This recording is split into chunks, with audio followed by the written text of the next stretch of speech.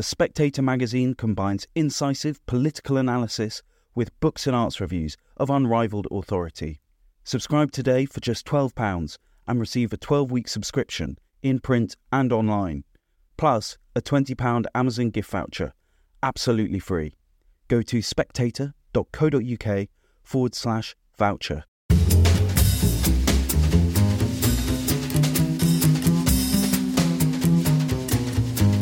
Hello and welcome to a slightly new format for the Spectator's Edition podcast. We're going to be talking about the magazine as per usual, but we're going to try to give a little bit more insight into the thought process behind putting the world's oldest weekly magazine to bed. I'm William Moore, the Spectator's features editor. And I'm Lara Prendergast, the Spectator's executive editor. So, Lara, this week our cover story is about how NATO's preparing to defend itself against the possibility of a future Russian invasion. How did we come up with the cover this week? Well, Max Jeffrey, who is our assistant foreign editor, has recently been up in Estonia on the border with Russia. He's joined the NATO troops in their preparation for what would happen if Russia were to invade. So he was alongside British, French, American and Estonian soldiers as they were rehearsing what the tactics would be. It's not necessarily the most encouraging piece because what Max points out is that, well, it's quite an old type of fighting, but it's a type of fighting that a lot of these soldiers haven't really done recently, which is fighting in very cold, difficult conditions. And he says, there's a part where he says that a lot of the equipment isn't working, the engines aren't starting, guns aren't shooting. So it's not necessarily the most reassuring piece, but Max does a very good job, I think, of painting a picture of the kind of fears within the military right now of what might happen and just the kind of preparations that are going on.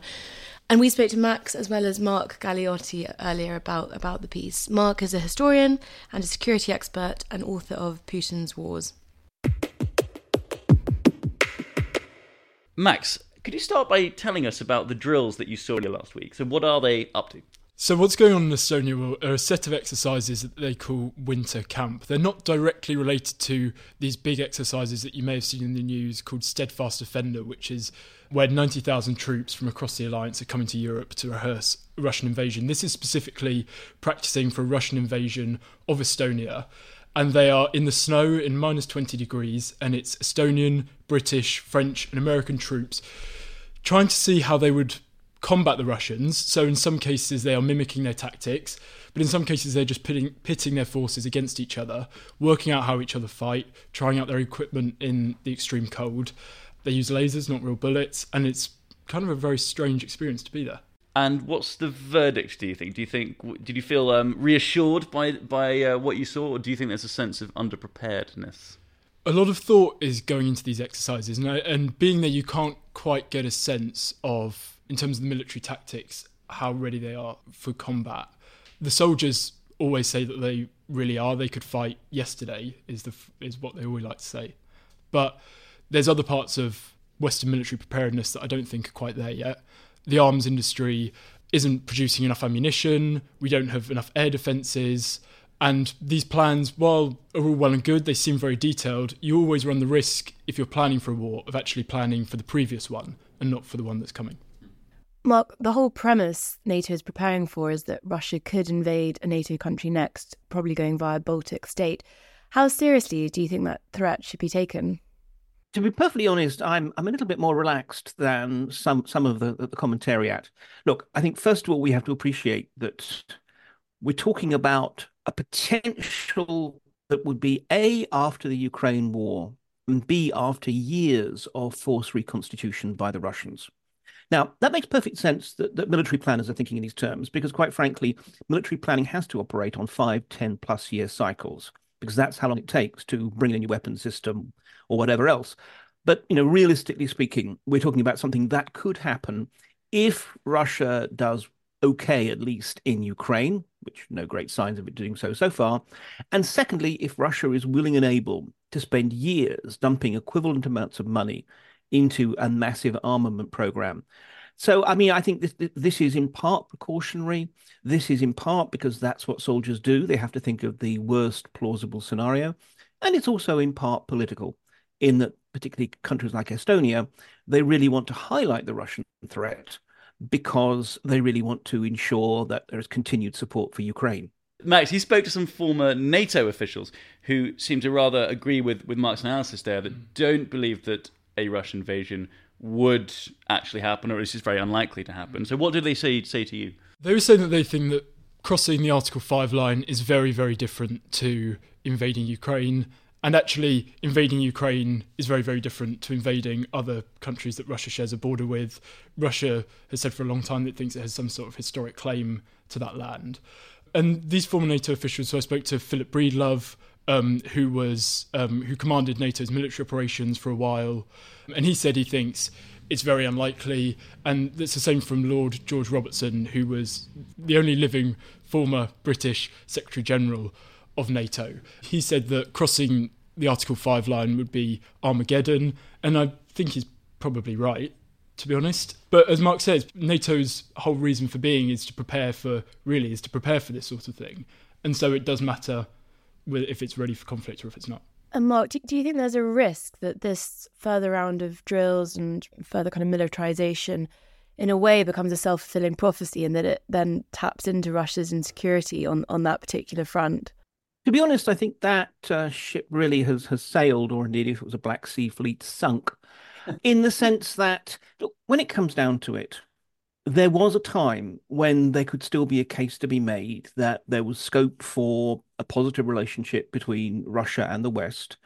And at that point, absolutely, arguably we could have done a lot better job of demonstrating that NATO did not represent any kind of a threat. I mean, I don't think we can sort of blame this war on NATO expansion or any other nonsense that goes around. But nonetheless, it is clear that was the case. Now, though, look, like it or not, we are already in a kind of war with Russia. Certainly that's what Putin says, and it only takes one to make a war. As far as he's concerned, that the economic sanctions are really economic warfare, and that Russia is already in this kind of proxy conflict with NATO in Ukraine. So I think, to be perfectly honest, at the risk of sounding uncharacteristically hawkish, I think this is a point where, in fact, NATO needs to actually demonstrate its capabilities. And clearly, look, this matters particularly for a country like Estonia. This is a country which is right on Russia's border, which has a substantial population of ethnic cultural Russians, and which has a total population about half the size of Birmingham. In that case, you really need to have the full support of NATO to back you up, to give you that kind of degree of security. So I think we are on a point where actually containment by deterrence is really the best way of ensuring peace.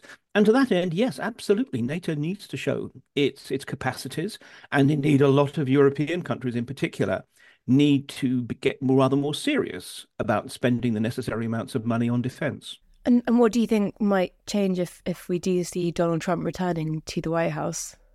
Look, predicting anything to do with Donald Trump is always a difficult task, to say the least. I think it's worth noting that, look, Putin has just said that, in fact, he prefers dealing with Biden than Trump. Now, that might just simply be a little bit of messing with the Russians, with the Americans' minds, and trying to protect Trump from being accused of being too useful an asset for Putin. But there is a little degree of truth in that. The thing about Trump is that he's deeply unpredictable. So although, yes, at the moment, he's making all kinds of noises about wanting to sort of impose some kind of deal on Ukraine, and that NATO countries that don't spend their sort of requisite amount of money, he would be quite happy to see the Russians invade them or the like. But apart from the fact that actually the countries that Russia borders on all do spend their 2% of GDP or more on defence, unless we can actually imagine some kind of amphibious assault on Belgium, this is not really something that's likely to happen. But at the same time, we have to realize that Trump historically has demonstrated that he says all kinds of wild things. Once he's in office, he's often unwilling or unable to spend the political capital to actually do very much. So in some ways, ironically, the fear of Trump and the fear of what Trump may mean is in fact pushing a lot of European countries to get more serious about defense, whereas previously they were perfectly happy to freeload on the United States. Max, did you get a sense while you were out in Estonia that NATO forces are worried about a Trump presidency?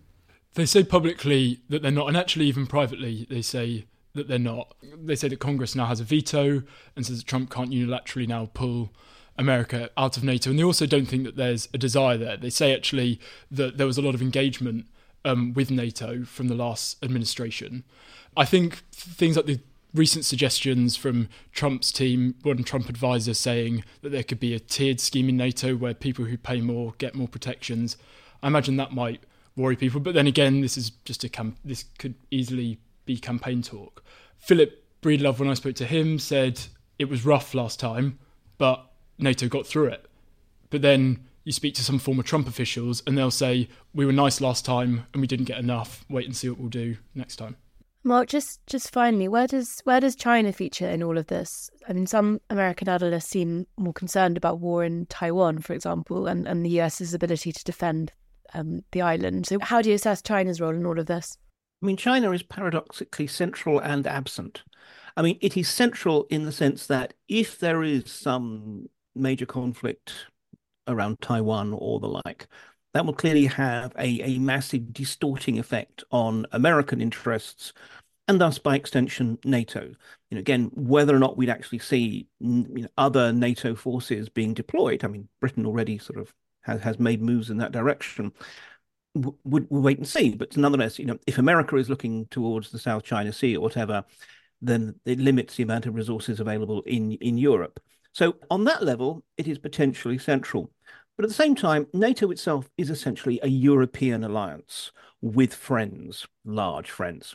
And so, I mean, in that respect, certainly, when you look at the kind of plans that are taking place, I mean, Chris Cavoli, the Supreme Allied Commander Europe, the US general who's in charge of all NATO forces in theatre, he looks like your archetypal gung-ho American commander.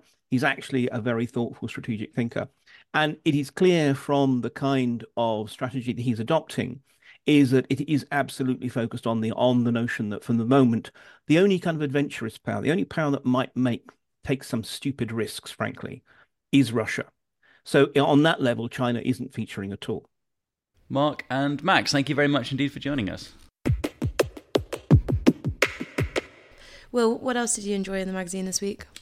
There's quite a few things. At the risk of being horribly sycophantic, I'm going to say that, Lara, you wrote an extremely good column for the magazine this week on male grooming, male beauty and kind of extension of vanity to men. Were there any tips, Will, that you particularly found helpful? I thought all of it may as well have been written in Mandarin as far as I could relate to it. But that's kind of why I liked it. It sort of was very funny, I thought. And the one that I did think actually did make me pause for thought was right at the end when you say that not just men, but men and women should all wear sun cream, much more sun cream, to prevent themselves... well, what does it prevent, actually? You can tell me.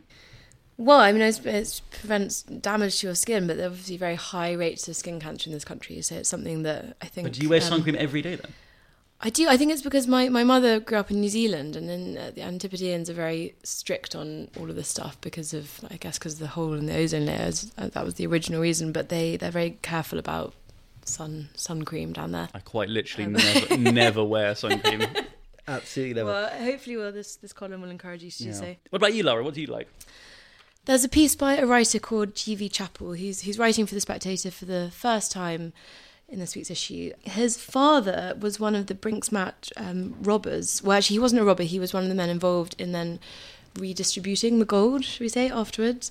And G.V. Chappell is writing about what it was like growing up in his shadow, which is interesting because it's not something you sort of generally hear about the children of criminals and the effect that it has on their life. And he says, I sometimes wonder what life would have been like had Brinksmat not happened. He does also say that being the offspring of a notorious criminal isn't all bad. There's a certain glamour attached to it. But I think he kind of... It's a sort of reflective piece on how it affected his family. They ended up losing a lot because of it. But also his father's sort of kind of stoicism, I suppose, in the face of everything that then toppled down on him. So I particularly enjoyed that piece. There's one more piece I'd like to mention now, which is the diary for this week, which is done by Harry Mount, the editor of The Oldie. And it's just a really good, funny, witty, well-written diary with lots and lots of great sort of nuggets in it. My favourite bit, which we're going to hear a clip from now, which is when Harry recounts a meeting between two great figures of culture, Barry Humphries and John Lennon, which happened in 1964, and this extraordinary clash of ego between the two men. And let's have a listen to that now. The cartoonist Nick Garland, a Spectator regular, co-created legendary Australian Barry Mackenzie with Barry. Nick's also on the Radio 4 programme. He told me of an extraordinary dinner party held at Peter Cook's house in 1964. Nick, Barry, Peter, and John and Cynthia Lennon were there. They started to play a game where they were all excessively polite to each other. "Oh, I understand you're a famous singer in a very popular group," Barry said to Lennon. "Oh, and I understand you're an extremely funny Australian," Lennon responded. And then suddenly the game turned nasty as their latent competitiveness emerged, and they started trading insults at lightning speed. "I thought one of them might hit somebody," said Nick. "We had our baby Emily there in a bassinet. I instinctively moved between her and the three men. Just as it was getting out of hand, Cynthia Lennon shouted, 'Stop it, John!'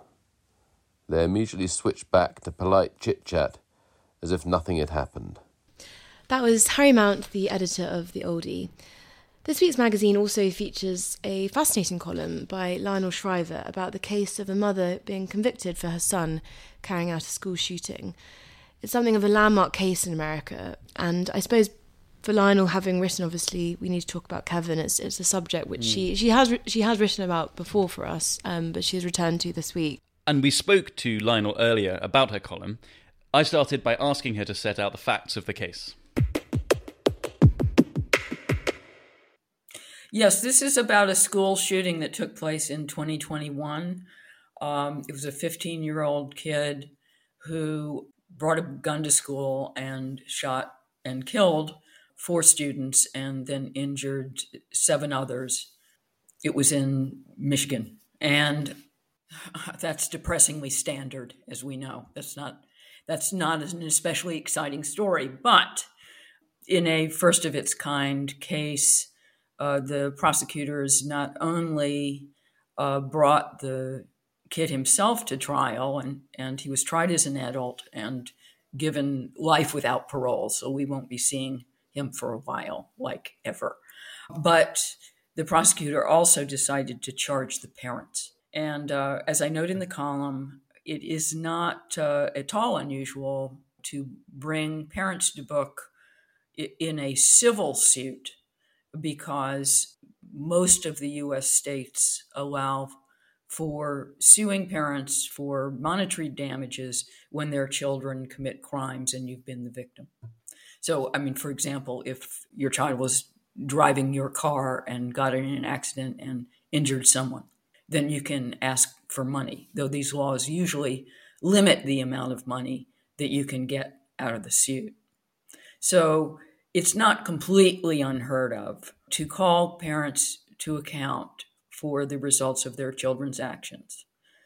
But this was a criminal trial. And that means that the parents, and they're both being tried. The father has yet to be tried. They are being tried separately. They are being charged as criminally culpable. And the mother, tried first, was just last week found guilty by a jury of being criminally responsible for those 4 murders that her son committed. And each of those murder convictions carries up to a 15-year sentence. So if they're not served concurrently, which they are often, but if they were not to be served concurrently, that could add up to 60 years in prison. And she didn't kill anybody. Are you worried about the precedent it sets? Why restrict the idea of criminal responsibility through parental negligence? Why restrict it to school shootings? I mean, why not robberies or sexual assaults and so on? Well, exactly. I mean, the logic of it is that you are criminally responsible for when your child breaks the law, and you can go to prison if they misbehave. And, the prosecutor in this case, I think a little peculiarly, stated very clearly that he was trying to send a message to parents more broadly in order to to reduce the frequency of school shootings in particular. But that logic extends to anything that your kid does. And as I note in the column, I mean, the last thing we need right now is, with quite a reduced birth rate, to scare off potential parents because they're going to be criminally responsible for anything their kid gets up to. It's slightly alarming. You talk, Lionel, in your piece, obviously having written a very well-known novel about a high school shooting. You talk about Jennifer Crumbly, the mother, and you talk about her character and how she was portrayed. How did you feel when you were kind of reading about the trial? What was your sense of how she was being portrayed in the media? I think the media was quite unfair to her, often quite cruel. You know, she's overweight. She's very nervous. She gets heavily flushed, which is not a good look. But, every mother is not going to be photogenic. And that's not a requirement of parenthood.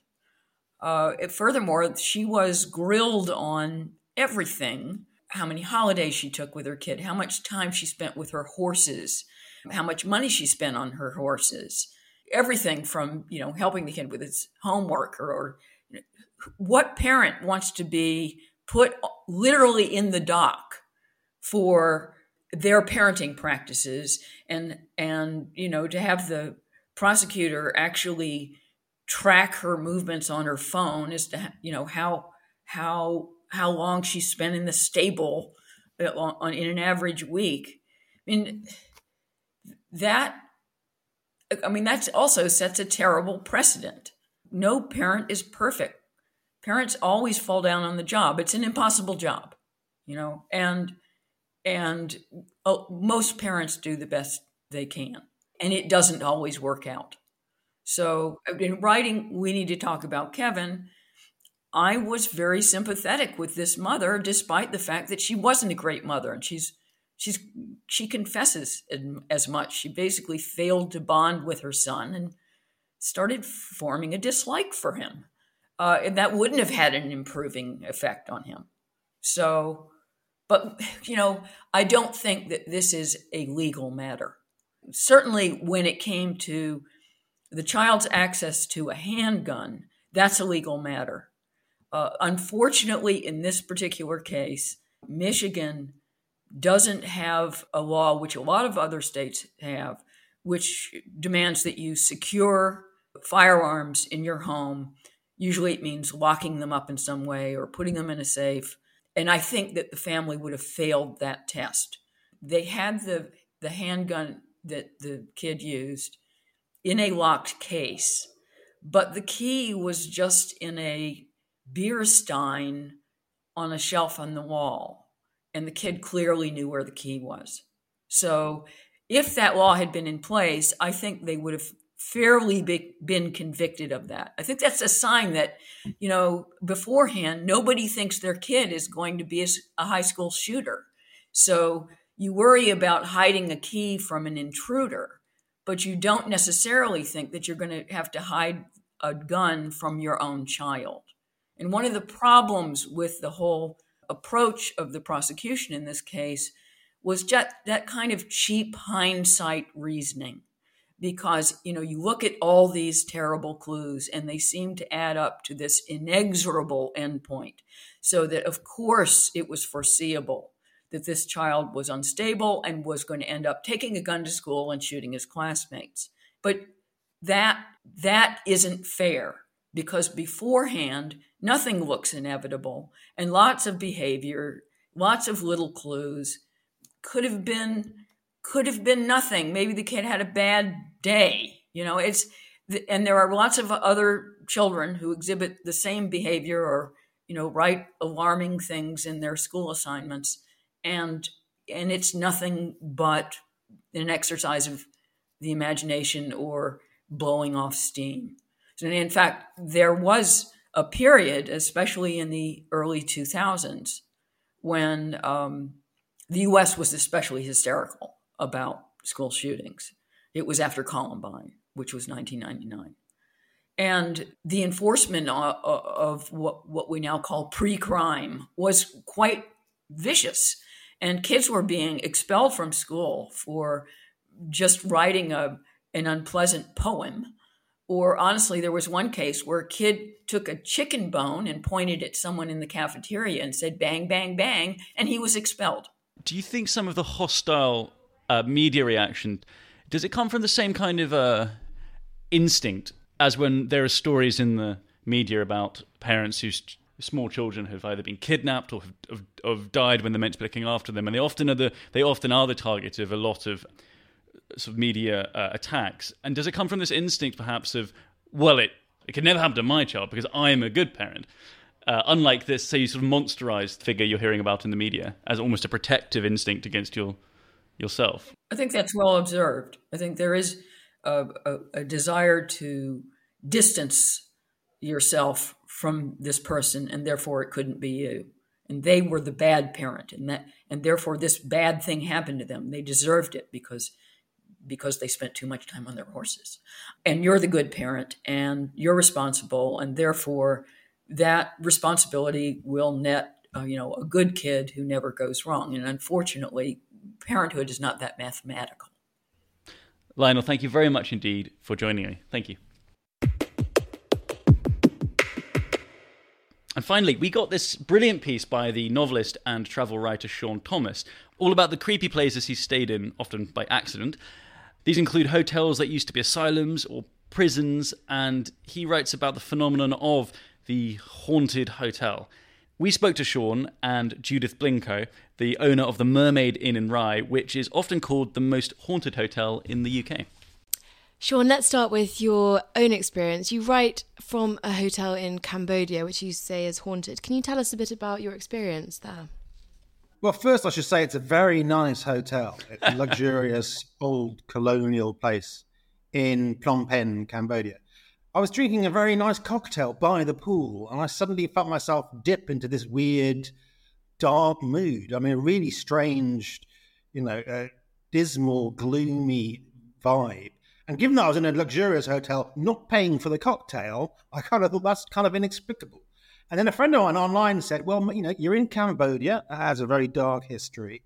And also, maybe that hotel, given that I'm a travel writer and I've stayed in a lot of hotels, I suddenly thought, actually, maybe there is a backstory here. Maybe this hotel has a mood, has a history, has a psychogeography, which can kick off certain moods in the guests, because I've experienced that before. And what is the backstory? Anyway, this particular hotel, I don't want to identify it because they'll never host me again, but it's a lot of famous journalists stayed here in the 70s just prior and during the Khmer Rouge takeover. And, they saw terrible things. I mean, most people know the history of the Khmer Rouge was not good, but it was particularly brutal in Phnom Penh. And it was so bad, it made the journalist John Swain weep about it 3 decades later in a documentary. I mean, he's a hardened war journalist and a great writer. So if he's crying about it, it's got to be pretty bad.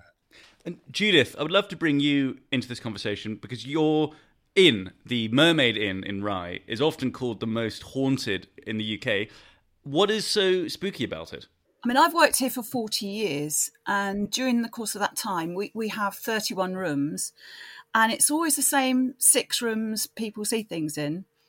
And I haven't got it written down, or it's sort of hidden, and it is bizarre. I mean, I might be outside weeding or doing something, and a couple will walk past, and they'll be saying, "Oh, you moved something," and I think, "Oh, I know you stayed in room 1." It's just one of those weird things. But if you think the cellars are 900 years old, the building itself is 600 years old.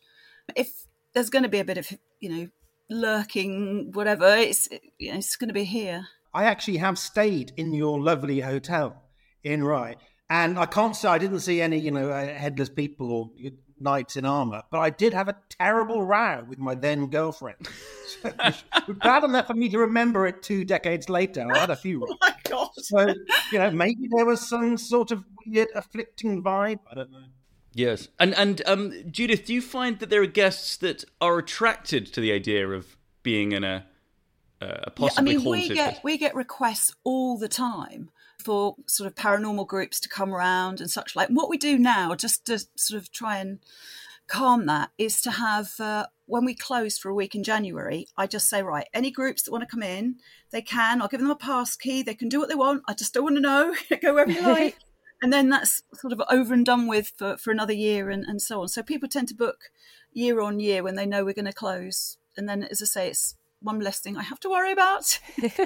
And Sean, you mentioned earlier the phrase psychogeography, and one of the points that you make in your piece is that whether or not you believe in hauntings or the supernatural, it may well be the case that people behave certain ways in buildings that they feel to be haunted. I mean, what do you make of that argument that the kind of response to it is indicative of something? Well, it's a more materialist, rationalist explanation for things like hauntings. A certain place, imagine a house in a street where there's a terrible murder. For a few years after the murder, people will know the actual facts. There was a murder there. But then in human nature, the facts will get forgotten, but the emotions evoked will remain. They'll get handed on. So the reputation of a place will persist over a much longer time, causing a certain mood around a certain area. And you can see it famously in places in London. There's a place called Gin Lane in Holborn, Covent Garden area, painted by Hogarth. It was notoriously horrible and squalid and dangerous. And even now, it's a weirdly run-down part of central London, surrounded by really opulent parts of London. Yet this little corner has this mood, and even now, property prices are lower. Actually, Judith, I was going to ask you, are you ever worried that it may become too haunted and people won't want to stay there? It was quite funny, actually. There was an article written about us, and we actually had it framed and put on the wall in reception. And someone came in, read it, screamed, went and sat back in the car and refused to come in. So you have to sort of have a balance there. That's why we don't put like the ghost stories on our website or anything like that. So we write them down, and if anyone asks for a copy, we'll give it to them. But we always joke and say it's a bit of a Dan Brown moment. You say something and then they believe it. Yeah. Judith, are there any particular stories that you can tell us now about the Mermaid Inn that might kind of lend themselves to why people think it might be haunted? Well, when we first bought the hotel, going through the history we could find, the earliest ghost story is about 1900. And there's a written story about a couple waking up during the night and seeing a sword fight in the corner of the room where one, in doublet and hose, and one person stabs the other one and the body just sort of disappears through the wall. And the funny thing there is that's actually where the secret passage is in that room. It's got, so all the secret passages we've got now, we actually use as fire exits. So that would have made sense because there was a bookcase behind there and like a staircase that goes down to the back of the bar. So going back to the 6 rooms, I've got room 1. It's got the oldest bed in the hotel and it's got 2 old chairs at the end of the bed. So Mr. and Mrs. Boring have gone to bed but taken their clothes off, put them on one chair. And when they wake up in the morning, their clothes are on the other chair. And they will argue and argue and argue the whole of their stay. You moved it. No, you moved it. You moved it. And it's not as if we sneak in with a pass key. I was about to ask you. So it's just, as I say, and that happens time immemorial in that particular room. So they're coincidences, but I've never personally had what I'd class a bad feeling in the hotel. And during lockdown, I had to move in for 100 days because we weren't insured unless anyone lived on site. And as I say, I never, ever had a bad feeling, whereas I can go up to the local church where I go bell ringing and you got the first bed of stairs and there's like a bridge across. And I almost run across there because all the hairs stand up on my arms and, it's like, ugh, I just dash it across that bit. But if there's anything here, they like me. I must say, Judith, that is a fantastic premise for a novel, having to spend 100 days of COVID lockdown in a haunted hotel. But actually, on the point about it being a good premise for a novel, I mean, the point that you make, Sean, is that the haunted hotel is a trope of literature, of film. It is, as you say, it definitely is a thing. I mean, do you think that shows that there is just something possibly inherently creepy about hotels, in the same way there's inherently something quite otherworldly about churches, for example? Yeah, as I mentioned in the piece, I mean, there's something about the hotel and its intrinsic transience. Mysterious people come and go, and they check in and they check out. In a way, that's like life reduced to a sort of concentrated form. People appear in our lives, then they disappear. Where did they go? It is that transience and that mysterious quality to everyone around you that can make a hotel particularly spooky, I think. But when you're young, I mean, you're brought up on like Scooby-Doo and things like that. So you think, they're all going into the scary hotel. And then also they have those long corridors, all those doors. Yeah. Yes. Can itself be, kind of scary. and the passages and everything. And then you sort of progress to The Shining, and then you go and stay in a hotel yourself. So you've got both ends of the scale. I mean, I did stay in a genuinely. I didn't even mention it in the article, I've got to say, because I'm saving it. I stayed in a hotel in Louisiana, which I think was actually haunted. It was terrifying. And one day I will write about it. And it turned out there was a terrible slave rebellion there. I didn't know this. And where people had their heads stuck on spikes outside and had this awful history. I was honestly very, very scared. I mean, that's the only time I've ever felt, my God, supernatural, that time. Judith, what do you believe? Do you believe that past terrible events can impact on an environment, can have a lingering emotion?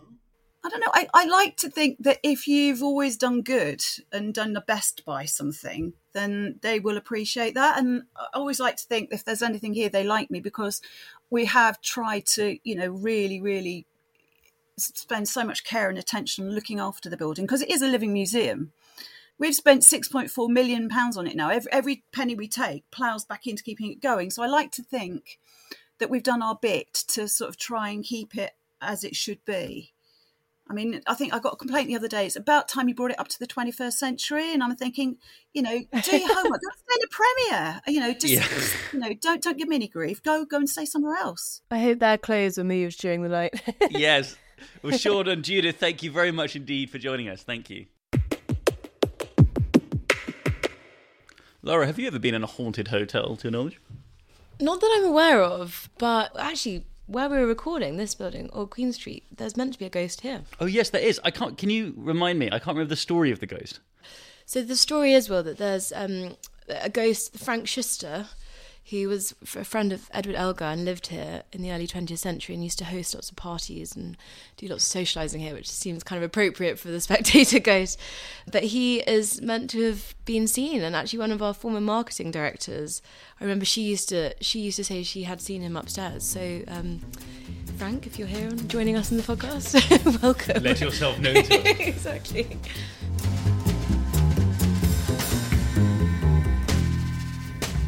And that's it for this week. If you've got any thoughts on the new format of the edition that we're trying out, if you love it, if you don't love it, email us at podcast@spectator.co.uk or leave us a review wherever you get your podcast from. And if you've enjoyed the podcast, and we hope you have, why not pick up a copy of the magazine to read everything we've talked about in full? I'm William Moore. And I'm Laura Prendergast, and we do hope you'll join us again next week.